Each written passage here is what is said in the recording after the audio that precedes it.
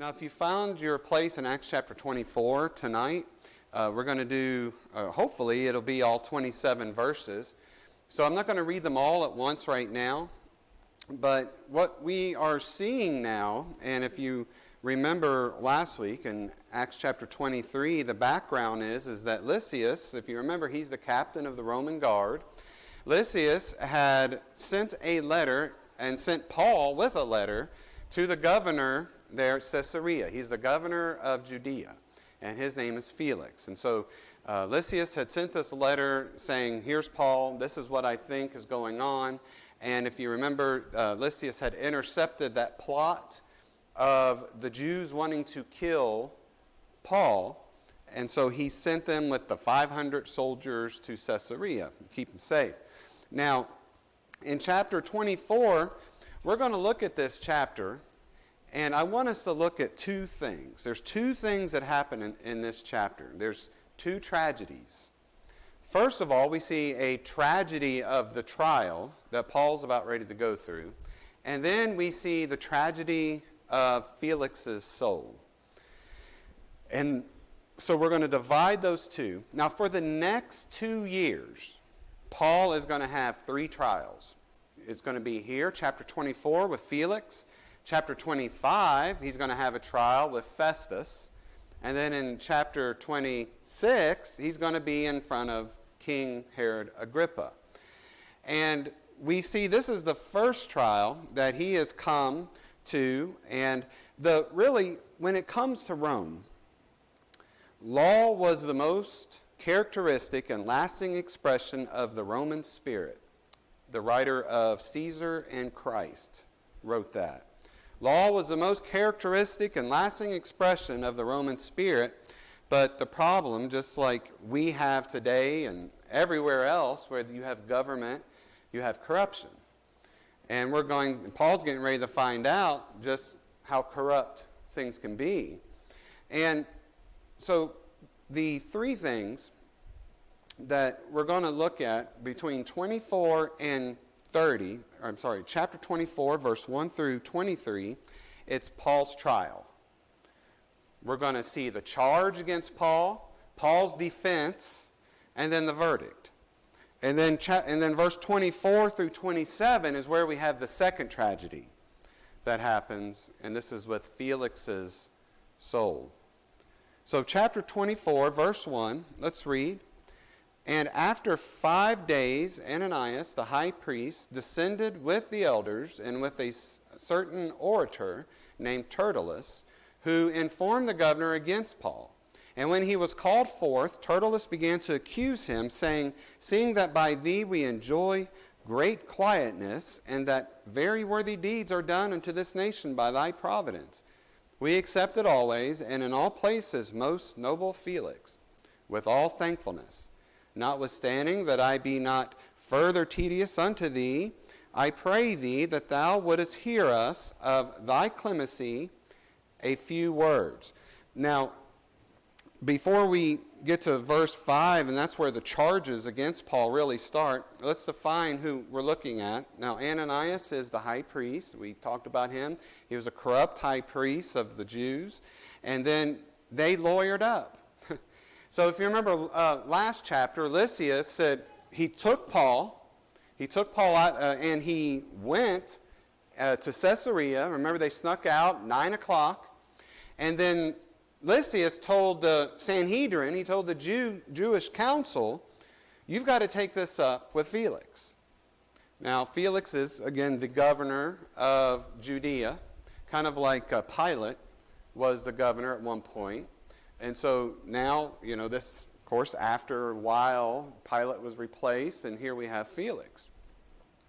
Now, Tertullus we don't know a lot about Tertullus, except that he may have been a Hellenistic Jew, he may have been Greek, but we know that he was a lawyer, and it was not uncommon for the Sanhedrin to have a lawyer when they went to Roman law, because either the language barrier and the mannerisms of Roman law, as we see with Tertullus.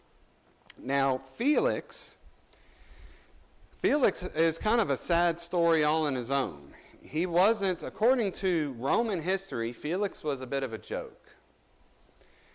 Roman history, he was one of the most incompetent governors that there was. And actually, in 2 years, when Festus replaces him, it was because Nero finally got fed up with him. The only reason Felix is a governor is because his best friend was friends with Emperor Claudius. And so he got the job because of politics, right? His best friend was friends of the emperor. But Felix was not a good man. He is a former slave, and he was very harsh with the Jews. I mean, very harsh. And so for Tertullus to come in, the slick lawyer kind of way that he comes in, he is flattering Felix. Look at verse 2. And when he was called forth, Tertullus began to accuse him, Paul, saying, seeing that by thee we enjoy great quietness, and that very worthy deeds are done unto this nation by thy providence. Well, he's laying it on thick.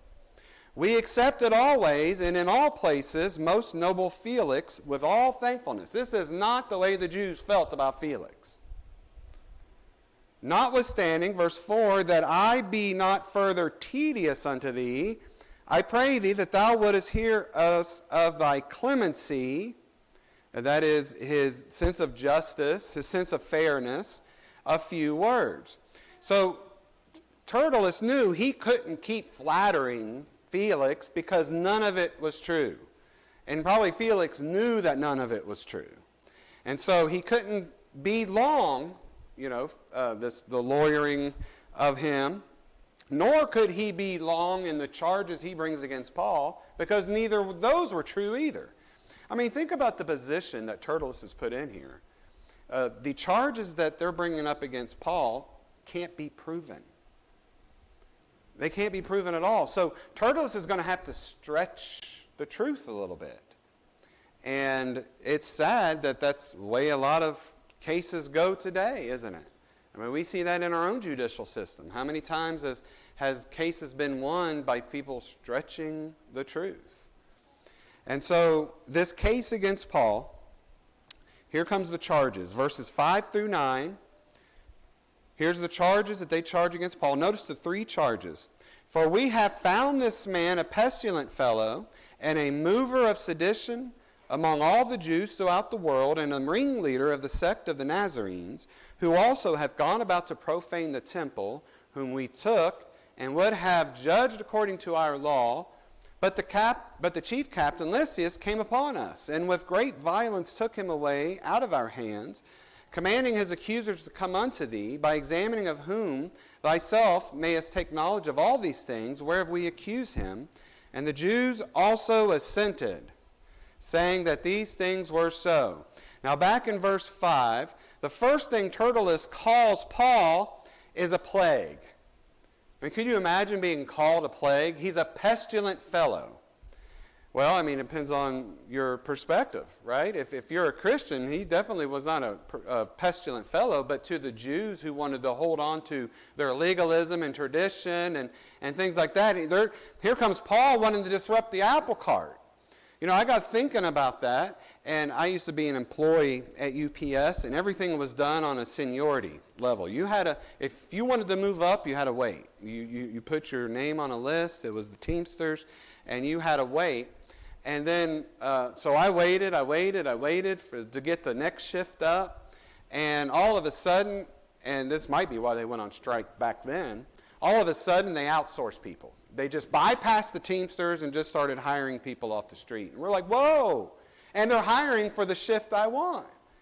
And so imagine being a Jew, you finally made it to the Sadducee, you finally made it to the council. I've been waiting my whole life, and then here comes Paul, here comes Jesus, here comes Peter, here comes Paul, preaching that Jesus is the Messiah, and that he's a fulfillment of all the law. I mean, it's not far from this time period that Jerusalem's going to be destroyed in 70 A.D. The temple's going to be destroyed. So they found Paul to be a pest. You're disrupting our world that we've waited so long and we have our positions finally fixed. I have a retirement plan.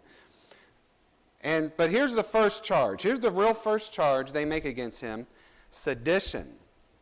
Now, sedition is the same thing as insurrection. It's rebellion. And this is the only crime, only charge towards Roman law that they make towards Paul. That he is a sedition among all the Jews throughout the world and a ringleader of the sect of the Nazarenes. Now, this first charge, they say Paul is an insurrectionist. He is causing all the people to want to buck the authority of Rome. So this would have perked the ears of Felix. So far we've not seen any kind of Roman charges against Paul. So they say, here's Paul. He's this guy. He wants to take over and cause all these people. Number two, not only did they say he's of the sedition, but they charge him with sectarianism. Sectarianism is anti-Jew, anti-Jewish, or heresy. Now, and here he says, and a ringleader. Now, that ringleader in the Greek, it's pretty interesting. It's a term that they would go out, one who stands in front of rank. It's a military term. And he is the ringleader of the sect of the Nazarenes. Now, Nazarenes is an interesting word. This is the first time and the only time that we see the Christians referred to as Nazarenes. So we know that they were first called Christians at Antioch, and Christians was the name given to them by their enemies. I mean, they didn't call themselves Christians. The world called them Christians. But Nazarenes was a very derisive term towards them. If you remember what Nathanael said, remember, Jesus is from Nazareth. What it is the followers of Christ who's from Nazareth, and they disdained Nazareth. They said, can anything good come from Nazareth?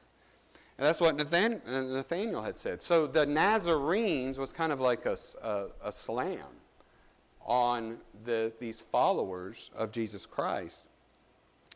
So, but number two, the charge against Paul was this or heresy, this new religion, which would have been very a critical thing, because any religions, they had to register with Rome.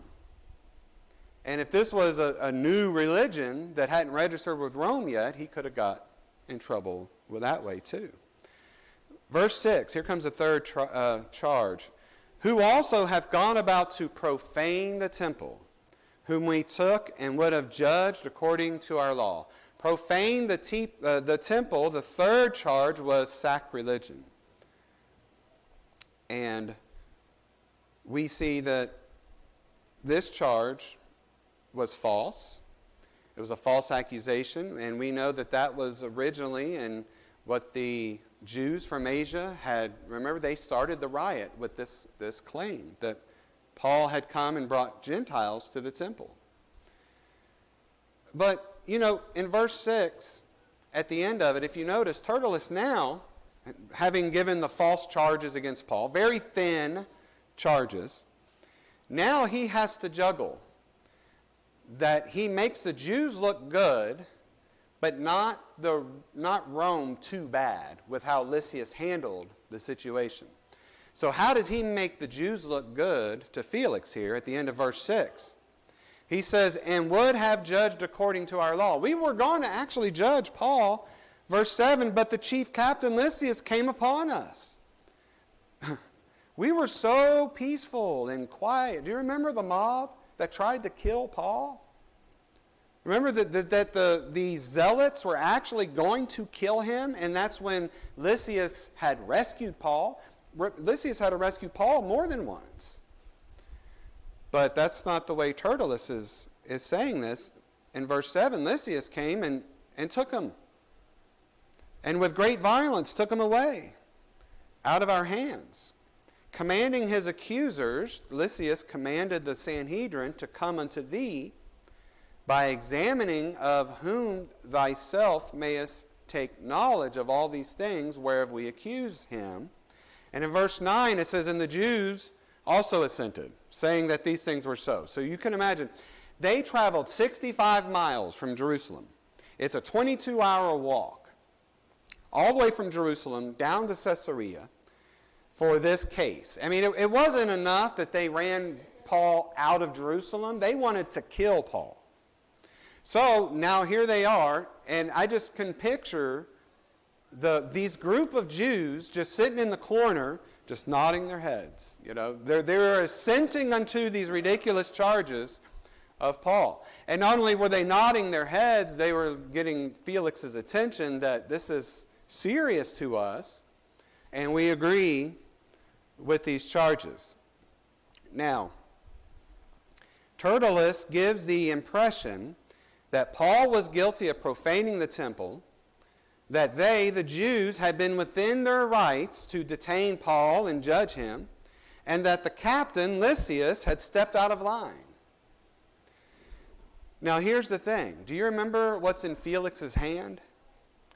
In Felix's hand is a letter that Lysias had written accompanying Paul. Do you remember what that letter had said to Felix?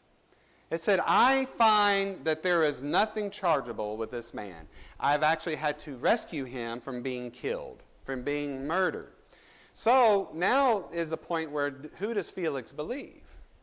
Does he believe these charges by Tertullus, or does he believe the letter that Lysias had given him? So, but next we see the defense. Paul's defense is in verse 10 through 21.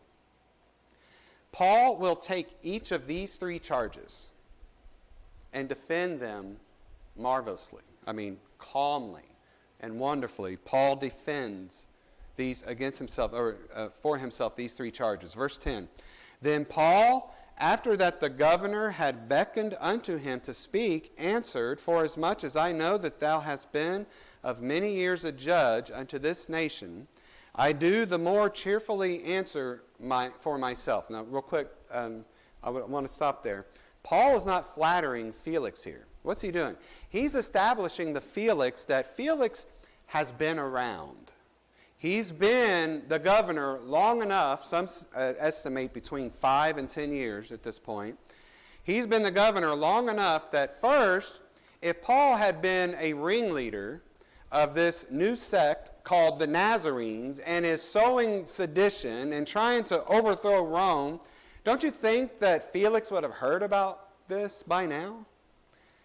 And so, secondly, I think Paul is also saying, you've been a judge long enough, you've been in this position long enough to kind of know about the hair trigger from the Jews. Things kind of rocked their world, upset the apple cart. I just could imagine they just felt so entitled to lodge a complaint every other day. And so, I think that's what Paul's doing in verse 10. He's not flattering Felix, but he says, you've been many years you've been a judge unto this nation. So Paul is defending himself. He doesn't have a lawyer present. You know, it's amazing. I keep thinking, for some reason, about the O.J. trial and just these team of people that, you know, with O.J., these, 10 lawyers and whoever that were with them. Over on Tertullus' side, they had this great entourage, and here's Paul all by himself. And I think Luther had said, when God is with you, one is a majority. One is a majority. Now, not that I read Luther, but that's a pretty interesting quote. So, Paul didn't need anybody else. Verse 11. Go ahead and read to verse 21 and then come back. Because that thou mayest understand that there are yet but 12 days since I went up to Jerusalem for the worship. And they neither found me in the temple disputing with any man, neither raising up the people, neither in the synagogues, nor in the city. Neither can they prove the things whereof they now accuse me. But this I confess unto thee, that after the way which they call heresy, so worship I the God of my fathers, believing all things which are written in the law and the prophets, and have hope toward God, which they themselves also allow, that there shall be a resurrection of the dead, both of the just and the unjust. And herein do I exercise myself to have always a conscience void of offense toward God and toward man. Now after many years I came to bring alms to my nation and offerings, whereupon certain Jews from Asia found me purified in the temple, neither with multitude nor with tumult, who ought to have been here before thee, and object, if they had aught against me. Or else let these same here say, if they have found any evil doing in me, while I stood before the council. Except it be for this one voice that I cried standing among them, touching the resurrection of the dead, I am called in question by you this day. This is the end of Paul's defense, but I want us to notice some characteristics about Paul's defense. He addresses all three of the charges. In verse 11, he addresses it with, because thou mayest understand that there are yet but 12 days since I went up to Jerusalem for the worship. I've only been here 12 days, and 5 of those days, Paul's been locked up in Caesarea. So he's only had 7 days to this first, remember the first accusation was sedition, insurrection, insubordination, trying to overthrow the government. You're saying in the last 7 days, in the last 12 days, I've had the ability to raise up this army and all of this descent to Rome. So Paul's saying, I've not been here that long. Now if you think about it, back then they didn't have like a Facebook group Paul was a part of, and he was leading this sect of the Nazarenes remotely and doing all those things. No, I mean, he had to be on the spot there. So first of all, he addresses the first charge. I've not been here long enough to be causing sedition amongst the people. Now, the second accusation, verse 12, and neither found me in the temple disputing with any man, neither raising up the people, neither in the synagogues nor in the city. Now remember, Paul did not come to preach in Jerusalem. Do you remember why Paul came to Jerusalem? Paul came to deliver the gifts that he had collected from Macedonia and Achaia from the church, and to deliver that love offering unto the suffering saints and to worship. Paul did not preach in Jerusalem. And so he did not have even an opportunity to raise up dissension. Verse 13, here's a big one. Neither can they prove the things whereof they now accuse me. Right here, Felix should have dropped the case. Right here, he should have dismissed it. The next two accusations are based on religious matters, not Roman matters. This was the one Roman issue that there was, and Paul answered it. They don't have proof that I've raised sedition and insurrection against Rome. And honestly, if they go back through the temple records and look, they're going to see receipts where Paul paid for the Nazarites when they did the Nazarite vow in Jerusalem for those 4 people. Or it might have been 5 people. So, verse 14, but here's the thing. Here's the second charge. Paul does acknowledge he's a Christian. He doesn't deny the faith. But he denies that Christianity is heretical. Now remember in verse 14. Verse 14 I love. We may park here for a little bit. 14's rich. So he is going to confess, verse 14, unto thee that after the way. Notice what Paul calls it. He does not call it after the way of the Nazarenes. Tertullus called it the Nazarenes. And you have to imagine that phrase, that derogatory name, was in the culture because they didn't have to explain it to Felix. So Nazarenes was probably being used as a slur to all of them. But Paul doesn't call it the Nazarenes. The Christians had preferred to go after the way. Remember, Jesus is the way, the truth, and the life. And so Paul calls it after the way, which they call heresy. So there's the second charge. So worship I the God of my fathers, believing all things which are written in the law and the prophets. Now, Paul kind of burns them here. If you got to look closely. What is the most historic common title throughout the Old Testament that they called God? The God of our fathers. So Paul is saying, the God that they claim to have is my God. I'm not in heresy. I'm not inventing a religion. But he's the God of my father. I bet that burned the Jews a little bit. Like, how can he be calling our God his God? Now, if you look through the Old Testament, Genesis, Daniel, it's always the God of our fathers in verse 14, believing all things which are written in the law and in the prophets. Now, here's the thing. Half of the Sadducees could not even make that comment because the Sadducees only believed in the Torah, the first 5 books of the Bible. They didn't believe in the prophets. Now, Paul says, I believe all of it's inspired of God. And I believe all of it. Who's the one who's in heresy here? Me? I believe it all. But half of them, and especially the high priest, Ananias, they do not believe in the prophets. And I just imagine that it kind of burned them on that. But we know that the Sadducees not only didn't believe the prophets, but they did not believe in the resurrection. In verse 15, he brings that up. And have hope toward God, which they themselves also allow, not all of them, but the Pharisees believe the resurrection, that there shall be a resurrection of the dead, both of the just and the unjust.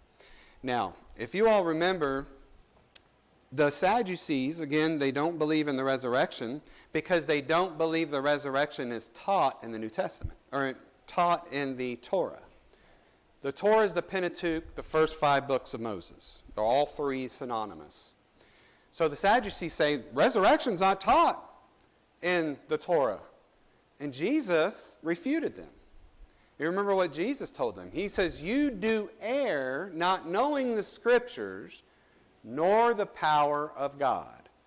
Jesus had said, is it not written that I am the God of thy father Abraham, of Isaac, and of Jacob? And Jesus says, God is the God of the living, not the dead. Now, think about that. In the Old Testament, or in the first 5 books, God says, I am the God. He didn't say, I was the God. I am the God. Well, by now, by Jesus' time, Abraham, Isaac, and Jacob were dead. But God's the God of the living, not the dead. So they're not dead, meaning they've been raised. So Jesus is saying it teaches it perfectly in the first 5 books.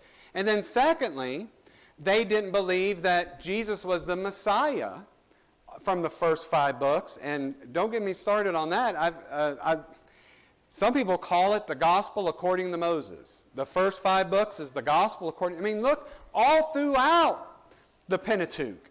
And you'll see Jesus everywhere. It starts with him being the seed of the woman that would bruise the head of the serpent. Moses said, God will raise up another prophet like unto me, hear ye him. Jesus is the brazen serpent that was lifted up and looked to him and lived. Jesus is the Passover lamb. Jesus is the blood. His blood is the blood of the Passover lamb. Jesus is the lamb which God had provided in the place of Isaac. Jesus is all throughout the first 5 books of the Old Testament. It's the gospel according to Moses. And he's Noah's Ark. He's the priest after the order of Melchizedek. He's the bread of life who has come down from heaven. And he is the mercy seat, and he is the flesh of the veil of the temple that was split in 2. Paul is coming at this as, look, we're not formal Jews. I'm a fulfilled Jew. That was the attitude of the Christian Jew. We're not a formal Jew, we're a fulfilled Jew. Jesus has fulfilled. But Paul, I love that he turned the tables on them, and he brought into this light that, look, in verse 15, that there will be a resurrection of the just and the unjust. And Paul turns the table and saying, look, half of the crowd right here doesn't even believe all of the Old Testament. They're the heretics, not me. If anybody's a heretic, it's them. But in verse 15, I also want us to notice that the hope which we have in God, even Christianity, both Christians and Jews, both had hope of the resurrection of the just and the unjust. That is the hope of the gospel. We need to understand, as we live our life and we go and the Lord takes us one day, that there's the hope of the resurrection. That's the hope. That's the success. That's the victory which we will have, as we will all be raised. And so, in verse 16, Paul believed this so much. This wasn't just doctrinal orthodoxy to Paul. Paul believed the resurrection so much it moved him. It moved him to do what he does. In verse 16, that's what he says. And herein, where's the herein? The resurrection, the hope which he has in God in the resurrection, do I exercise myself to have always a conscience void of offense toward God and toward man. So the works which the resurrection, the works which that way produces in me is that of not offending God or man. It's a very peaceful sect, right? It's a very peaceful demonstration Paul's giving. That word exercise is interesting there. It is a straining. It actually means to labor or to strive. The doctrine of the resurrection promotes godliness. It promotes a holy lifestyle. And it's opposite to the kind of lifestyle that not believing in the resurrection would promote. Remember what Paul said in Corinthians to those who did not believe the resurrection? He says, if there's no resurrection, why don't you eat, drink, for tomorrow you shall die. Just live it up. And also the resurrection, it moves us to godly living. It moves us to holy living. And in 1 John 3, you all know this verse. It says, Beloved, now are we the sons of God, and it doth not yet appear what we shall be, but we know that when he shall appear, we shall be like him, for we shall see him as he is. And every man that hath this hope in him purifieth himself, even as he is pure. The resurrection promotes godly living. Not only do we have the hope of the gospel, of our resurrection, but we know that the Lord's coming back. And if anything's going to motivate you to holiness and godly living, it should be the fact that we are never going to die. Amen. And we are always going to be in heaven. Yeah. And so that moves us to, and so that's what Paul is saying. Look, if you've caught me doing anything, it's living out this resurrection hope I've got. In verse 17, he says, Now after many years, I came to bring alms to my nation and offerings. Now this is the third charge. This is the defense against sacrilegion. Verses 17 through 21. Paul is giving Felix a rundown of his moments coming to Jerusalem. Now, after many years, I came to bring alms to my nation and offerings, whereupon certain Jews from Asia. Here's the problem. Here's the real issue. Paul doesn't say it blatantly, but we know it's the real issue. Here's the reason there was a riot. Here's the reason Paul's in bondage. Here's the reason they're wasting Felix's time, right?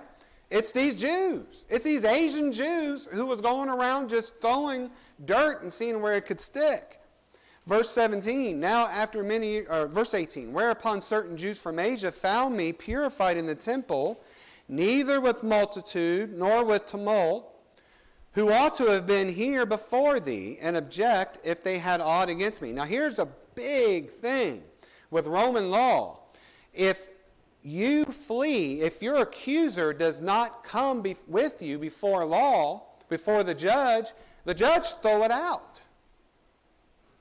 This was a very serious issue that Paul's accusers weren't even there. They're not there. They're nowhere to be found because it was false. It was a lie.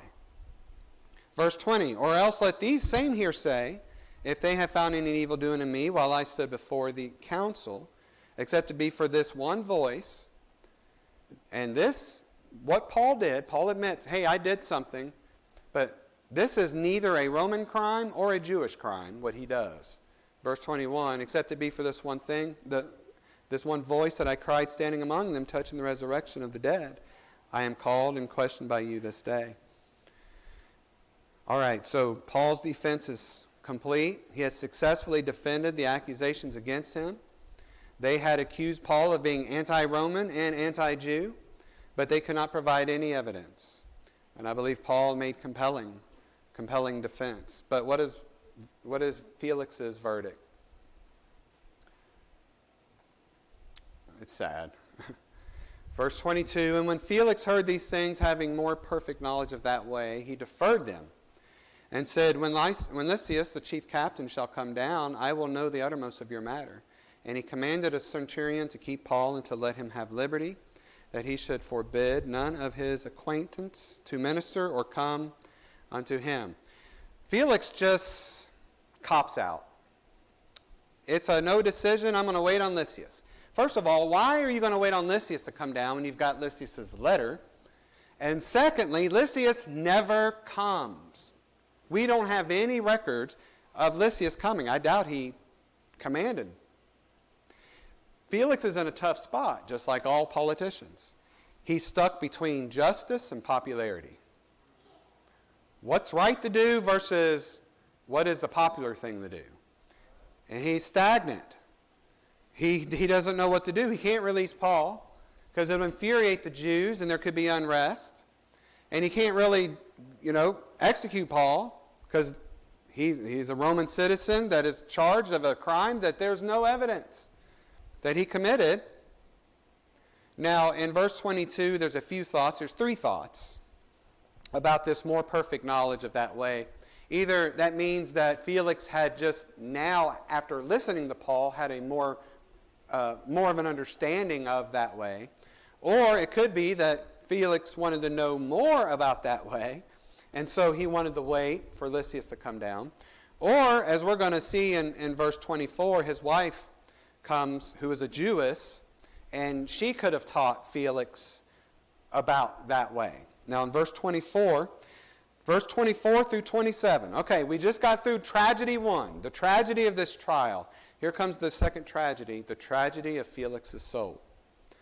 Verse 24, and after certain days when Felix came with his wife Drusilla, which was a Jewess, he sent for Paul and heard him concerning the faith in Christ. And as he reasoned of righteousness, temperance, and judgment to come, Felix trembled and answered, Go thy way, for this time when I have a convenient season, I will call for thee. He hoped also that money should have been given him of Paul, that he might loose him. Wherefore he sent for him the oftener, and communed with him. But after 2 years, Porcius Festus came unto Felix's room, and Felix, willing to show the Jews a pleasure, left Paul bound. Okay, so back up to verse 24. Here's the tragedy. Okay, now, Drusilla was Felix's wife. She was a Jewess. She was actually the daughter of Herod Agrippa, who had killed James in Acts chapter 12, the Herod that had the worms eat him from the inside out. And then she is also the sister to the King Agrippa, which is coming in the next chapter, but she's a Jewess. So I'm assuming that in verse 24 that Felix had called Paul to minister or to talk about concerning the faith because there might have been a curiosity of Drusilla, being a Jewess. She wanted to know about the Messiah. But here notice it's called concerning the faith in Christ. You notice the subject there, the faith. We have seen Christianity, or the way, called three things in just this chapter. The Nazarenes, the way, and the faith. Now, the faith is the subject of salvation.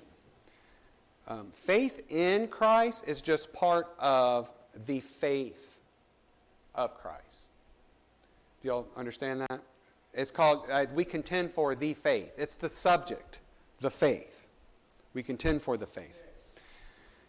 here you have Paul. Now, could you imagine this? Paul coming over to your house and witnessing to you and your family. You're not saved.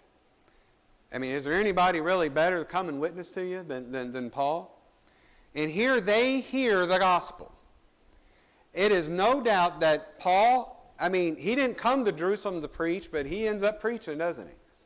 So he no doubt presented Jesus as the fulfilled Messiah to Drusilla and to Felix here.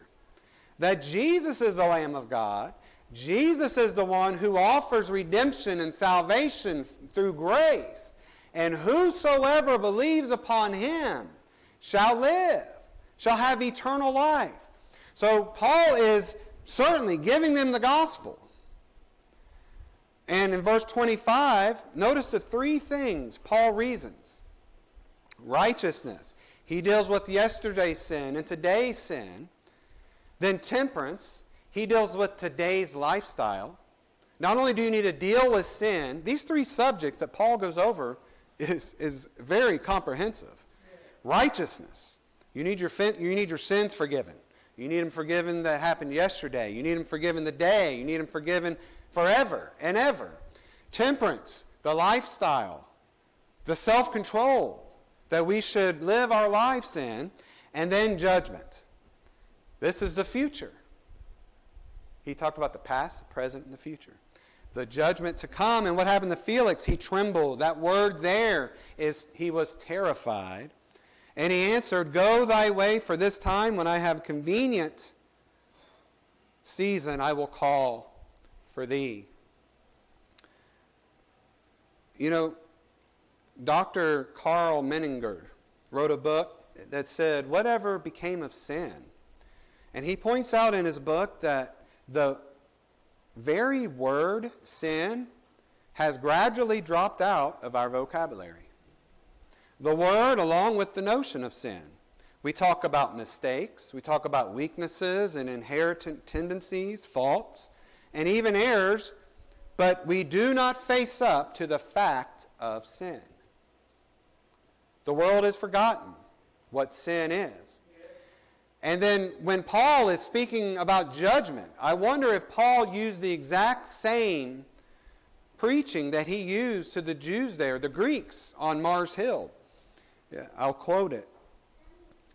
He says in Acts 17:31, "Because he," meaning God, "hath appointed a day in the which he will judge the world in righteousness by that man whom he hath ordained, whereof he hath given assurance unto all men, and that he hath raised him from the dead."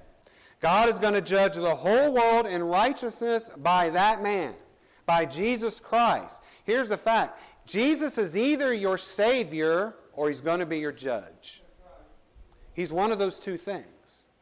He's your Savior or your judge. So I imagine Felix was trembling at the weight which was happening here, but we have come to find out that it looked like it was more of he was moved. He was moved in his heart, or he was moved in his mind. He may have been moved emotionally, but there was no power. There was no power here. Because we see that Felix later wanted to bribe Paul, or actually was wanting Paul to bribe him to let him go. So we see the characteristic and the behavior of Felix. But the tragedy is that Felix had let the moment pass. In 2 Corinthians chapter 6, it says, "Behold, now is the accepted time. Behold, now is the day of salvation." You know that song, "Almost Persuaded"? Seems like some soul to say, "Go, Spirit, go thy way. Come some convenient day, on thee I'll call." You know, I got thinking about that, and I've always understood, actually, open up to 305 with me, and we'll actually sing that. So open up to 305 and keep it there, and we'll sing it here in a minute.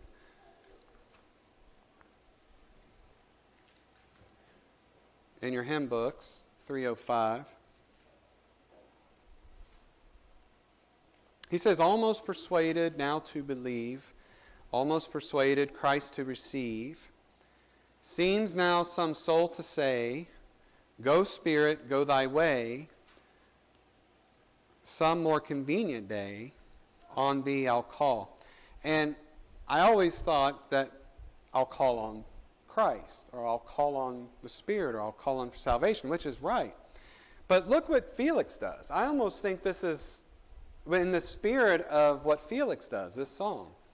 In verse 25, he says, go thy way, for this time, when I have a convenient season, I will call for thee.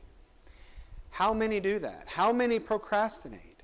How many do we see? Now, we all believe in the sovereign grace of God, and God's elect will be saved, and all that the Father hath given him shall come, and he in no wise will cast anyone out. But how many times do we see people turn the Spirit away?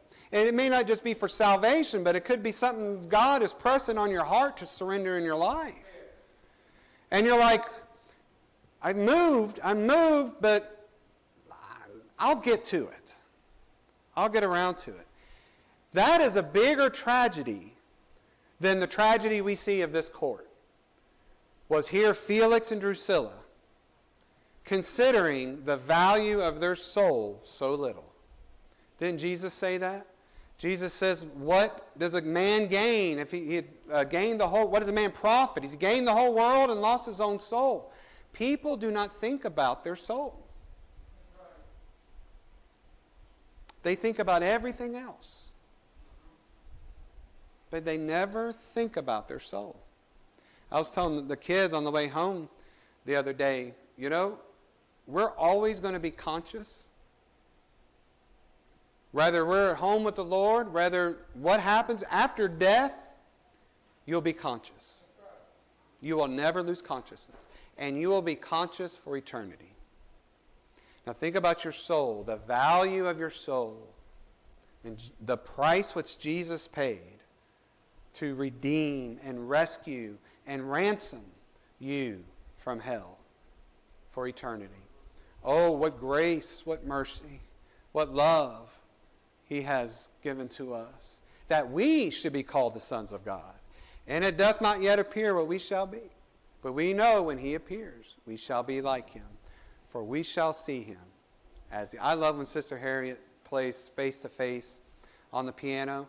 I just think about that and how real that is. It could be tomorrow. It might be tomorrow. And certainly we need to think about our soul. The tragedy of Felix is that he failed in every which way. He failed Paul. He failed the Jews. It was a stalemate. He didn't get anything done. He just said, I'll just hold on to Paul. How long did he hold on to Paul for? 2 years. And then Festus comes, and we're going to see him next week. And then Festus comes, and Paul gets to go through this all over again. This trial all over again. So, if you would, let's stand, and if you've kept your place there in hymn 3.